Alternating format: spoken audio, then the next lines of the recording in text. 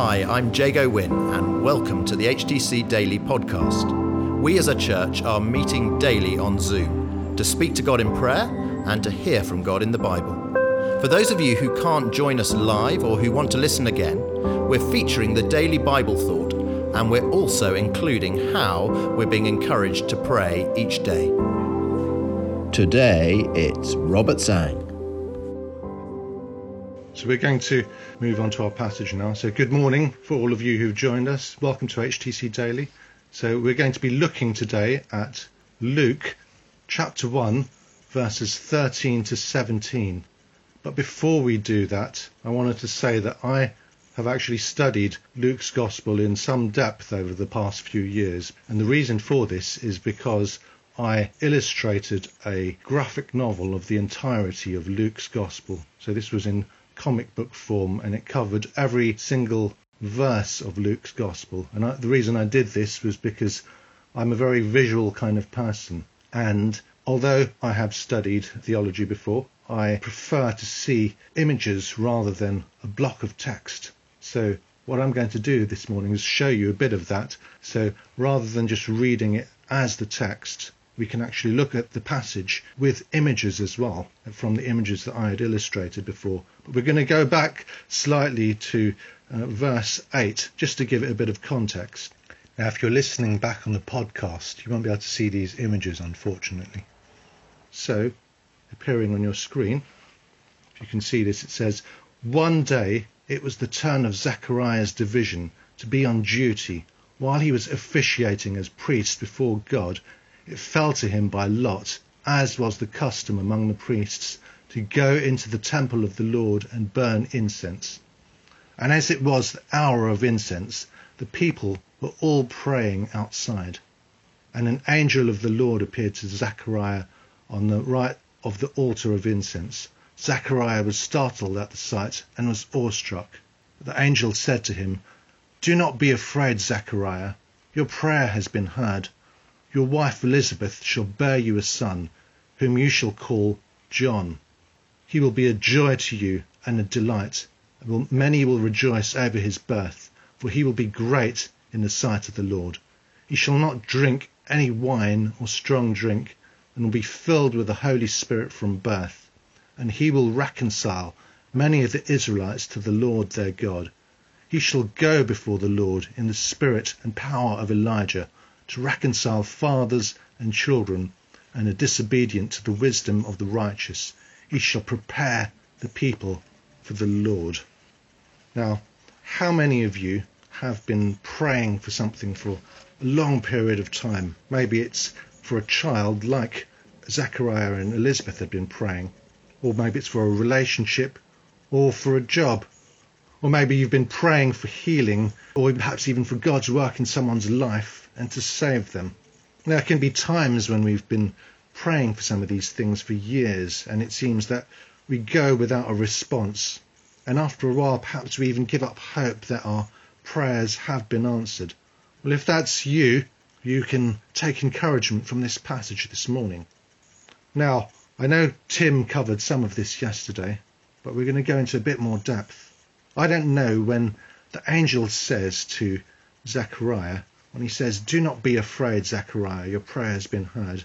We don't know exactly whether he was specifically referring to Zechariah's prayer, which he was praying while he was at the altar of incense, when he was praying as the representative of the people, whether it was for this prayer or whether it was the prayer for a son that he and his wife had prayed many times before.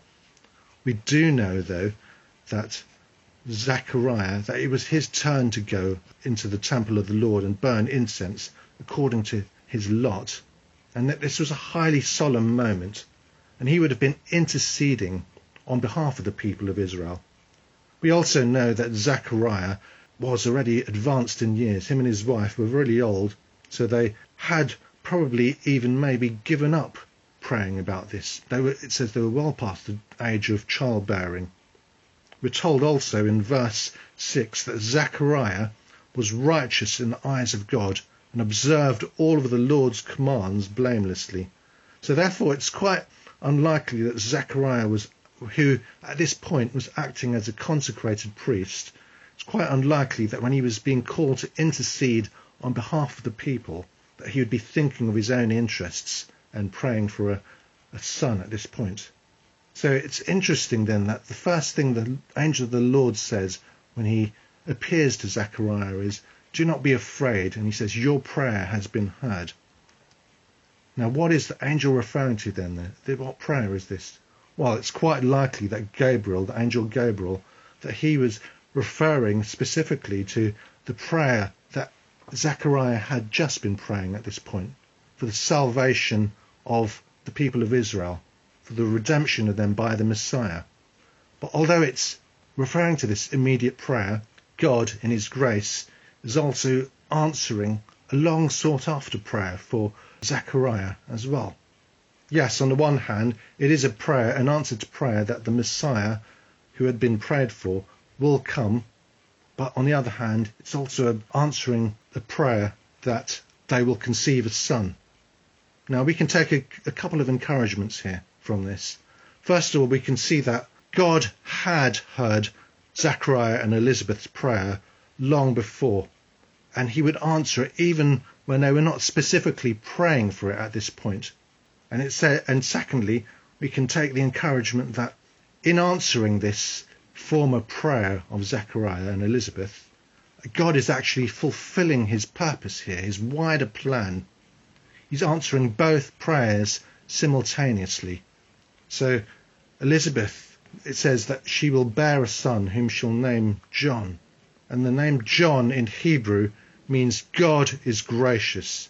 So it signifies that God has brought an end to Zechariah and Elizabeth's barrenness, not because of anything they've done, not because of anything that they've earned, but because of God's own divine grace. So John's birth was in fact the fulfillment of prophecy. And as we read in verse 17, it says, "He shall go before the Lord in the spirit and power of Elijah, to reconcile fathers and children, and the disobedient to the wisdom of the righteous. He shall prepare the people for the Lord." And if you recall earlier, we were reading from Malachi, and this was from chapter 3, verse 1 to 4. It says, "I will send my messenger who will prepare the way before me." And it says, "Then suddenly the Lord you are seeking will come to his temple. The messenger of the covenant whom you desire will come, says the Lord Almighty." And if you skip later on to Malachi, these are the final two verses of the Old Testament. Malachi chapter 4, verses 5 to 6, it says, "See, I will send the prophet Elijah to you before that great and dreadful day of the Lord comes. He will turn the hearts of the parents to their children, and the hearts of the children to their parents, or else I will come and strike the land with total destruction." So in ancient times, when a messenger would be sent before a king, he would often be preparing the way by building a road in anticipation of the king's arrival. Well, John the Baptist is a messenger in anticipation of Jesus the king's arrival. And he's preparing the way, but he's not preparing it by building a physical road, but by preparing people's hearts and calling them to repentance. So God is answering Zechariah's prayer in a way that he could never have imagined. Now, I'm not saying it will always be the case that when our prayers go unanswered for a long period of time that this is going to happen in this way, but sometimes God can delay answering them and then later answer them in a much greater way than we could have imagined. And it's not merely for our own enjoyment, although there is that element, but it's also to serve God's greater purpose and plan. And our prayers can also be answered sometimes when we least expect them, just as was the case here with Zechariah. He was praying on behalf of the people, but God came through the angel and answered both prayers at once. So as we come to a close, let's thank God that God does hear our prayers, even our long unanswered prayers. And I'll pray to close. So Father, thank you that you can answer our prayers when we least expect it, and you can answer in a greater way than we could imagine. Help us not to lose hope. And even if it comes to that situation that we might have stopped praying, as might have been the case with Zechariah, thank you that you can still answer our long forgotten prayers and answer them in a much greater way than we could imagine. In Jesus' name, Amen. This morning on HTC Daily, we opened by looking at Malachi chapter 3 verses 1 to 4, and we gave thanks to God that he is refining us, and also asked him to continue refining us. Then we looked at our passage for today, Luke chapter 1 verses 13 to 17. And on the basis of that passage, we thank God afterwards that even when our prayers seem to go unanswered for a long period of time, that we can be assured that God has heard them and not forgotten them. We thanked God that he can still answer our prayers in a greater way than we could imagine, and that he answers according to his plan and greater purpose. And so we commit all these prayers in Jesus' name. Thank you for listening to HTC Daily.